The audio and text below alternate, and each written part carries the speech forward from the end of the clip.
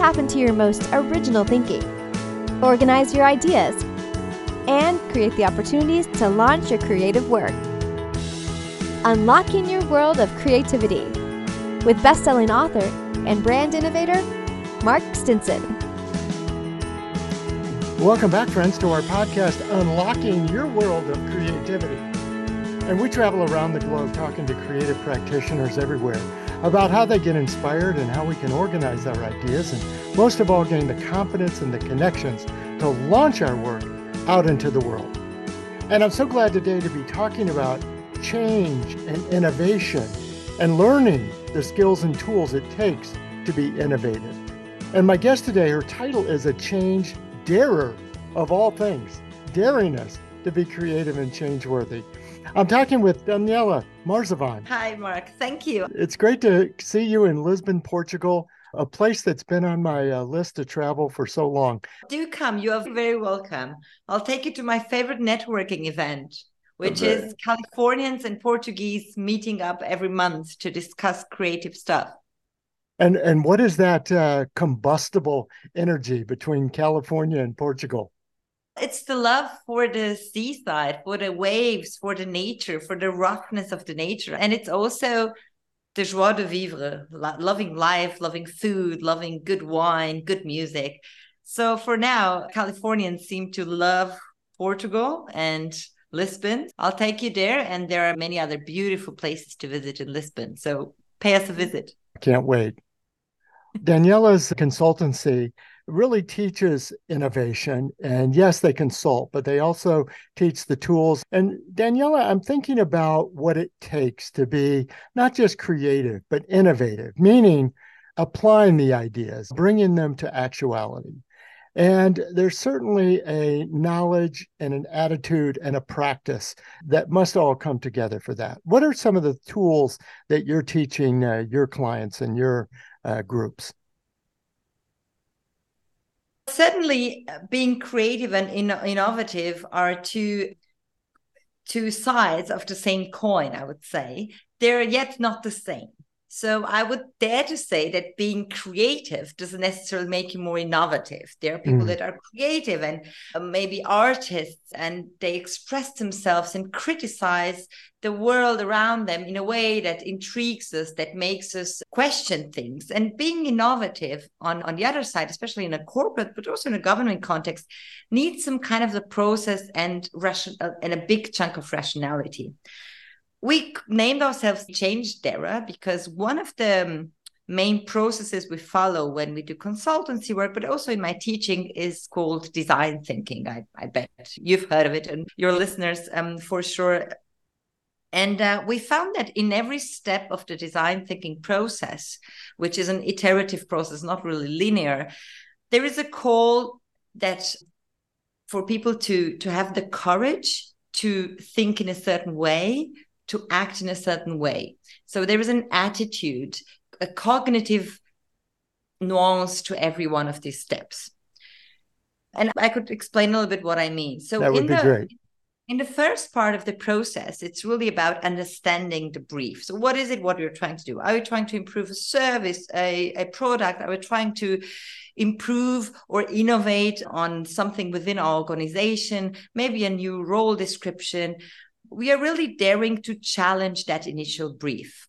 I ask my clients or my students in a teaching context to dare to question, to dare to challenge that initial brief, to say, you think you want to have a new service, but let me see if that's really what you need. And then comes the natural step of daring to provoke or to ask provocative questions. This comes with tools related to ethnographic field research, to interviewing maybe the users, the clients of that company, to really delving into the world of the clients.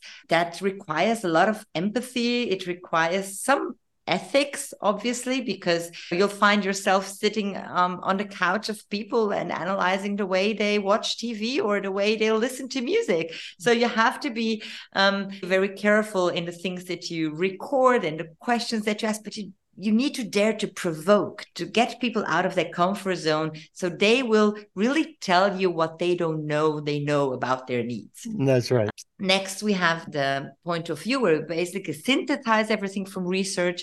So there we need another nuance, which is daring to simplify, daring to going from very complex, a lot of information, to say, okay, listen, we can only tackle this little bit.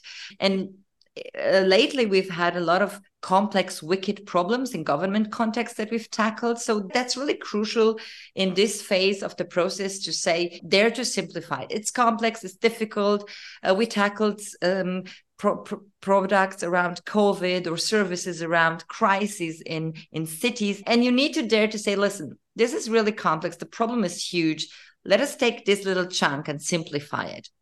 And next comes the ideation, prototyping, and testing, which comes with daring to imagine, to be bold, to be creative, daring to think with your hands and build before you talk, and show instead of telling what you mean.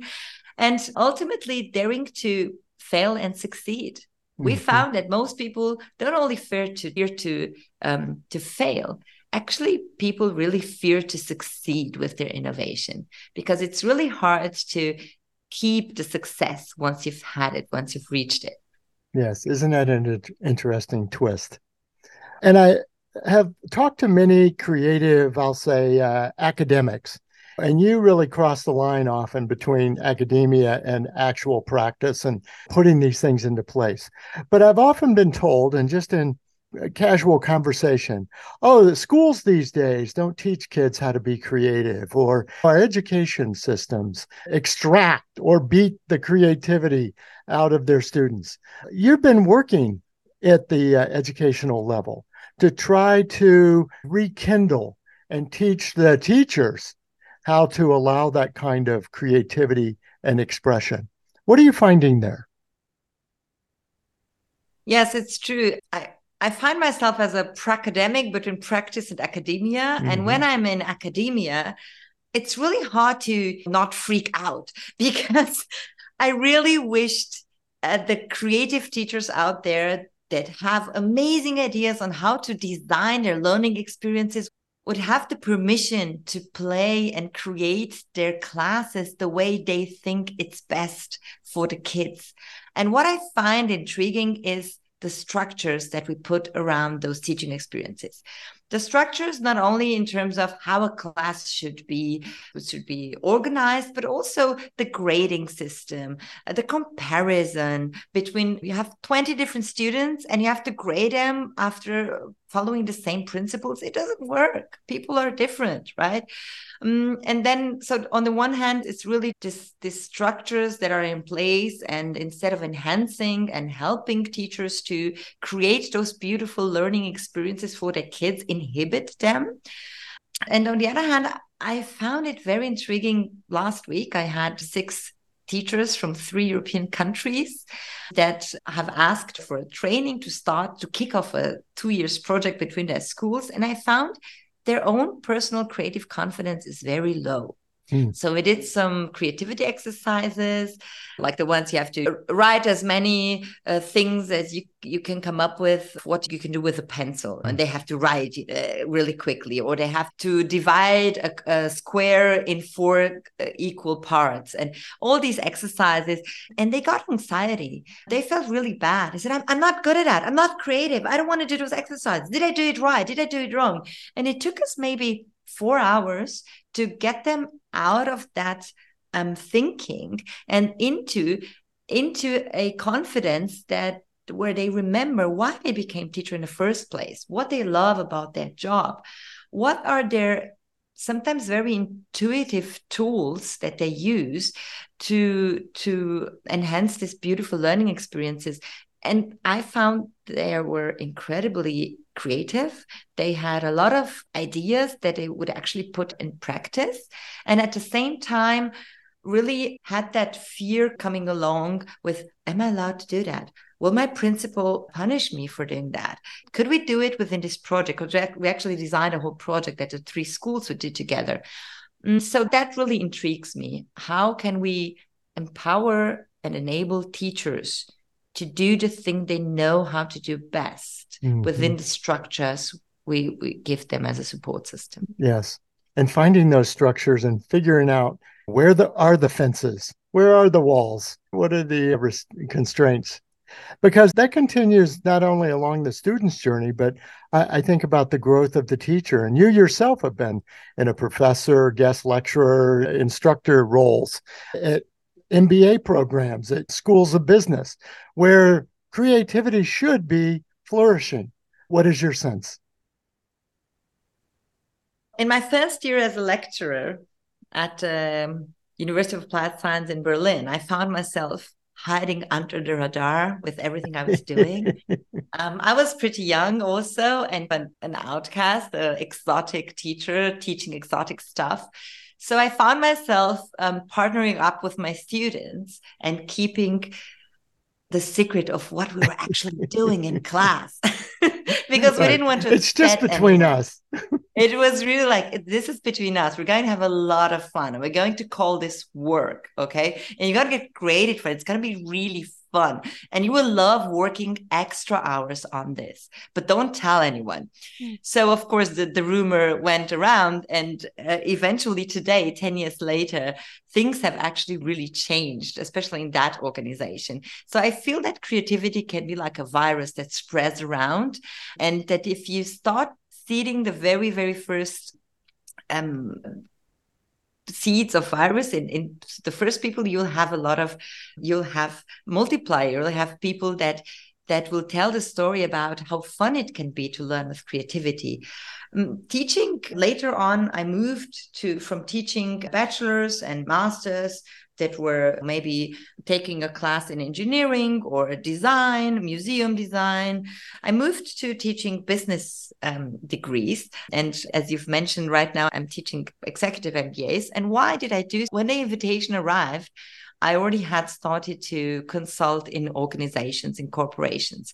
And I was shocked at how little was known about the value of innovation for businesses to thrive, and how a business that is not innovative at its core will most probably not survive the crisis that we're in. And I'm talking 2012. So we had the crisis, the Lehman Brothers crisis. Before we had the Arabic Spring, we had the Fukushima crisis. So we had this multiple crisis, political, economical, and environmental crisis that kind of combined a big necessity for creativity, for inventivity, for optimism.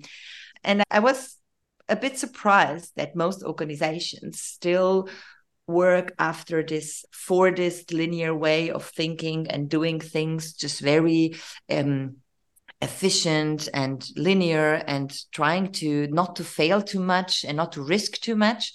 I enrolled in this journey to start creating MBA learning experiences.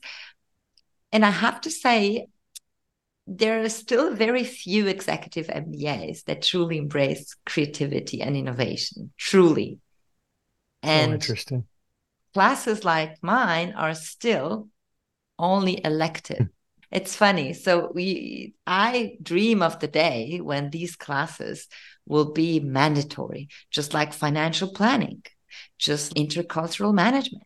And they should be mandatory, I think. And some of the areas that just are demanding, they're crying for innovation.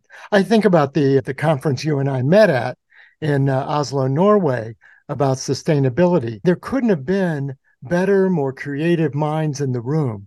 And yet, across all case studies, there was this, well, we've got lots of ideas, but implementing these ideas and demonstrating their impact and measuring and making them economically viable continues to be a challenge in these areas of sustainability. But there couldn't be more urgency. Absolutely, absolutely. And it's funny you bring it up, because I thought it was a brilliant event, and you've covered it really nicely in your podcast, and it was really inspiring.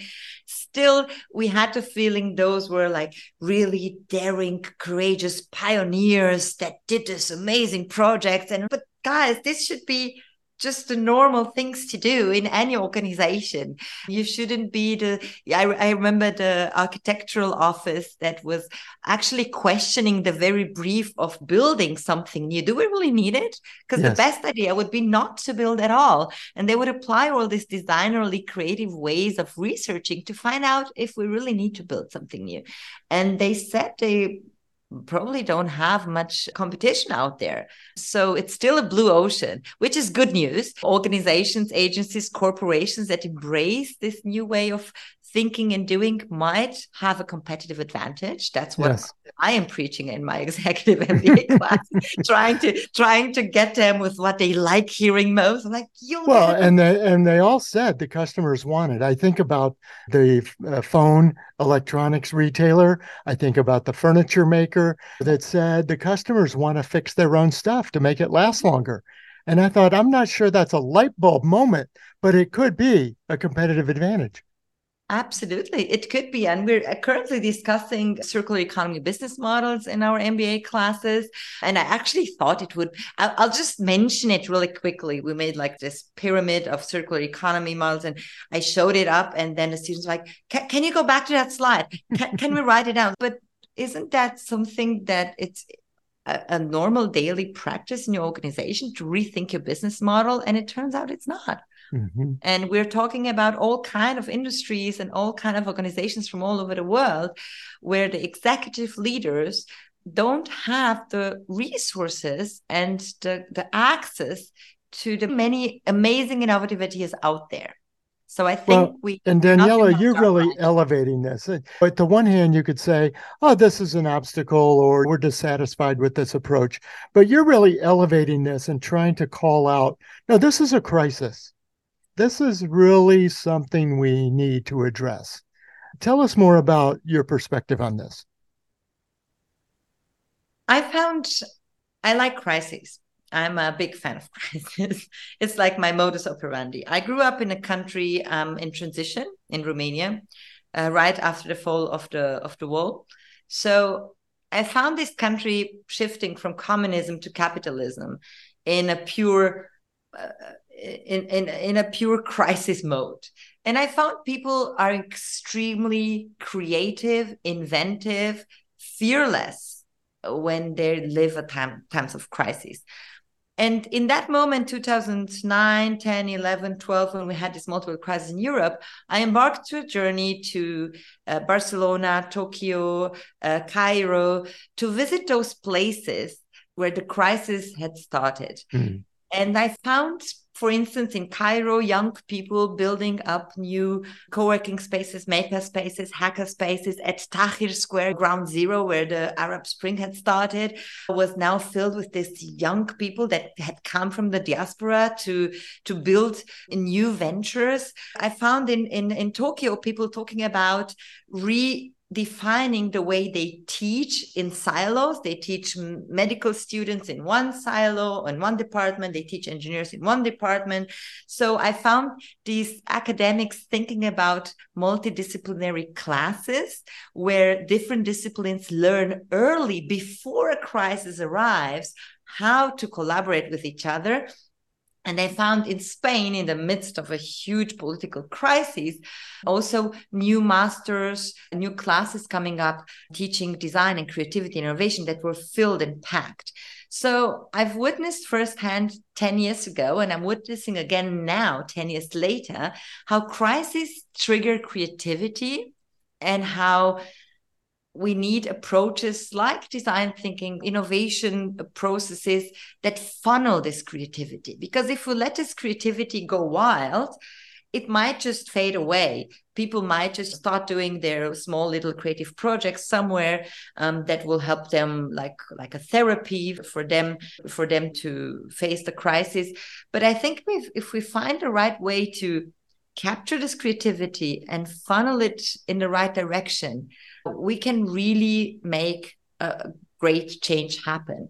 And this multiple crisis that we're seeing now, we've had a pandemic, we are in the middle of a huge climate crisis, not to speak about the terrible wars that are coming, that are happening right now.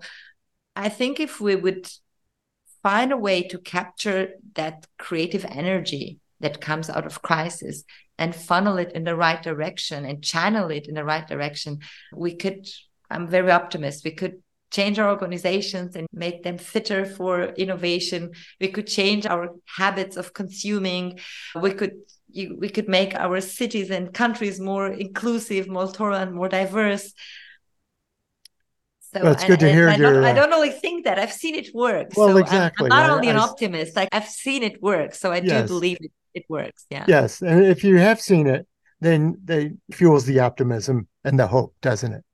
Yeah. I wanted to see if I could connect the dots here for a second and tell me if this makes any sense.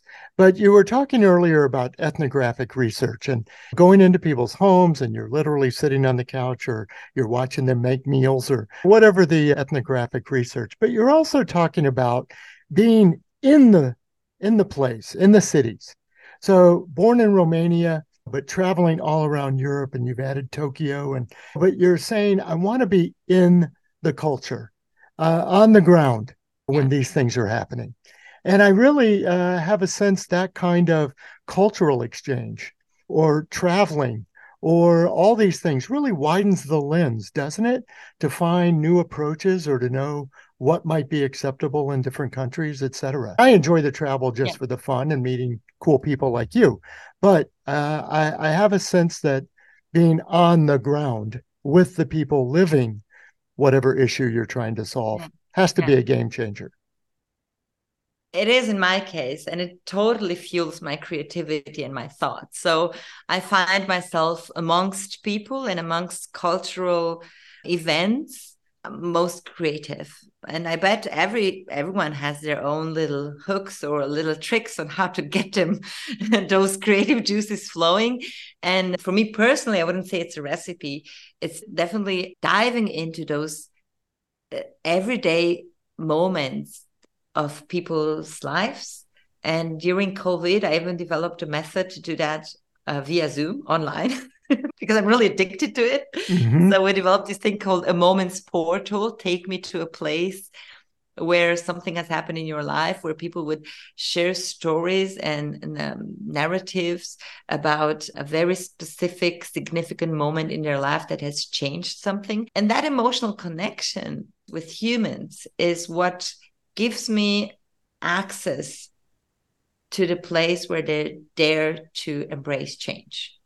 Mm-hmm. It's that connection, that emotional connection that allows me to dare them to do certain things, to question certain things, or even to access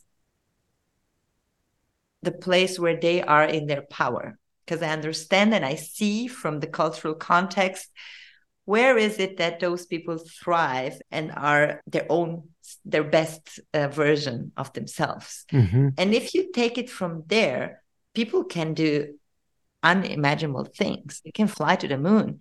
Absolutely. And you can only do that if you start from a place where you are at home, at ease, and the best version of yourself. Yes. I love that portal idea.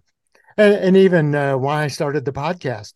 I think I've talked to people in 100 countries, because otherwise, certainly in 2019 and 2020, we weren't going to 100 countries. But think with me, Daniela, if you would, creatively. And there are people who may not have the resources, they may not have the ability to travel and go to the European capitals and meet the people and do the things we're talking about. But how can we maybe overcome that creatively and be more in touch globally and more aware socially and culturally? Okay, so here's a book recommendation.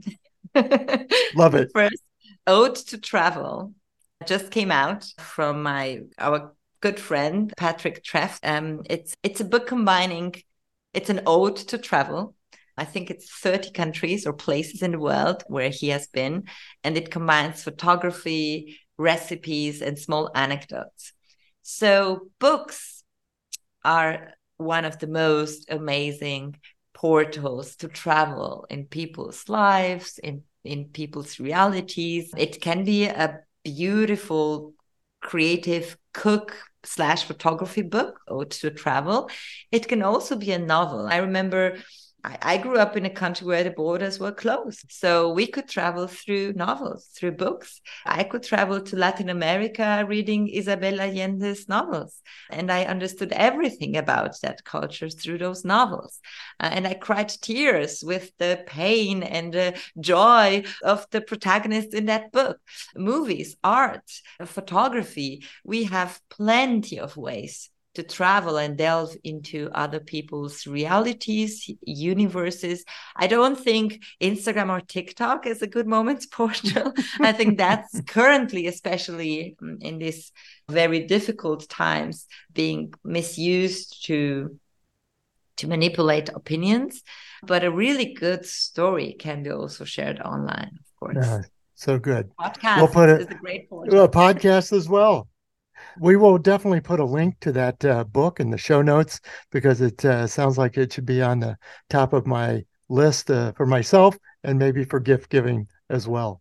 Absolutely. Yeah. Yes. Yeah. Daniela, as we close, first of all, what a terrific conversation. I really appreciate you being on the show. My guest has been Daniela Marzavan. She is I love this, pracademic. She is both a practical practitioner and an academic teacher and instructor. But as we wrap up, Daniela, I'm really intrigued by this project that you stimulated and kickstarted among the teachers from different countries and different cities. And I wonder, for all of us somehow are involved in a child's education, and what a parent, a grandparent, an aunt or uncle who is really trying to fuel their child's creativity. What we might say to the teachers, but also how we might encourage those students. What insight would you have for us?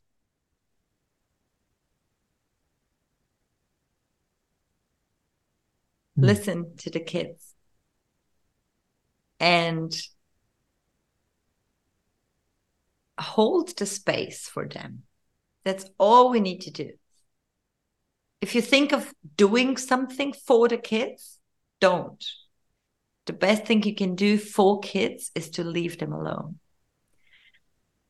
Kids in their purest naivety and creativity come up with beautiful things. If we don't stop them, interrupt them, correct them, give them rules, point them to new ideas.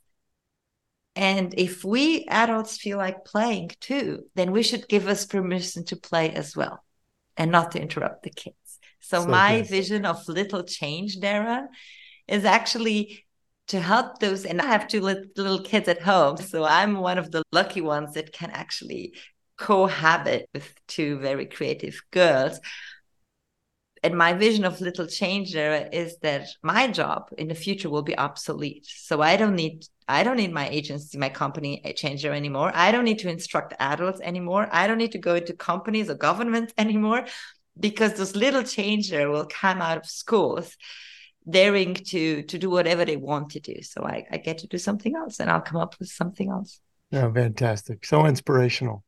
Listeners, I hope you'll embrace this idea of being a change darer. And then we'll add that word, little change darers. Let's surround ourselves with those, because look at the raw creativity and the enthusiasm. And like you say, play. Let's embrace more play. So I think with that, I'll go out and get with the kids, and we'll play a little out on the yard. Great idea. I'll go out and play with the adults. There you go. I love that. Daniela Marzavan has been my guest. Daniela, I can't thank you enough for being on the show.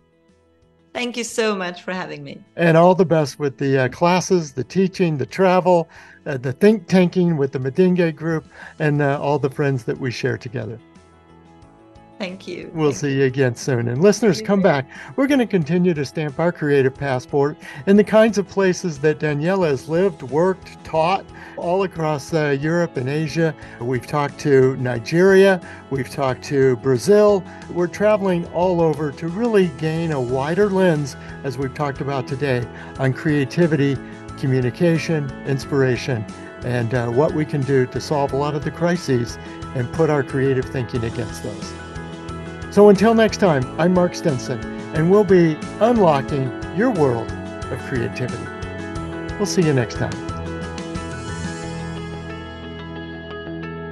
Unlocking Your World of Creativity with best-selling author and brand innovator, Mark Stinson. This program was produced by BSB Media, creators of IntelliKey Leadership Stories, Unlocking Your World of Creativity, and the Peace Room. Love.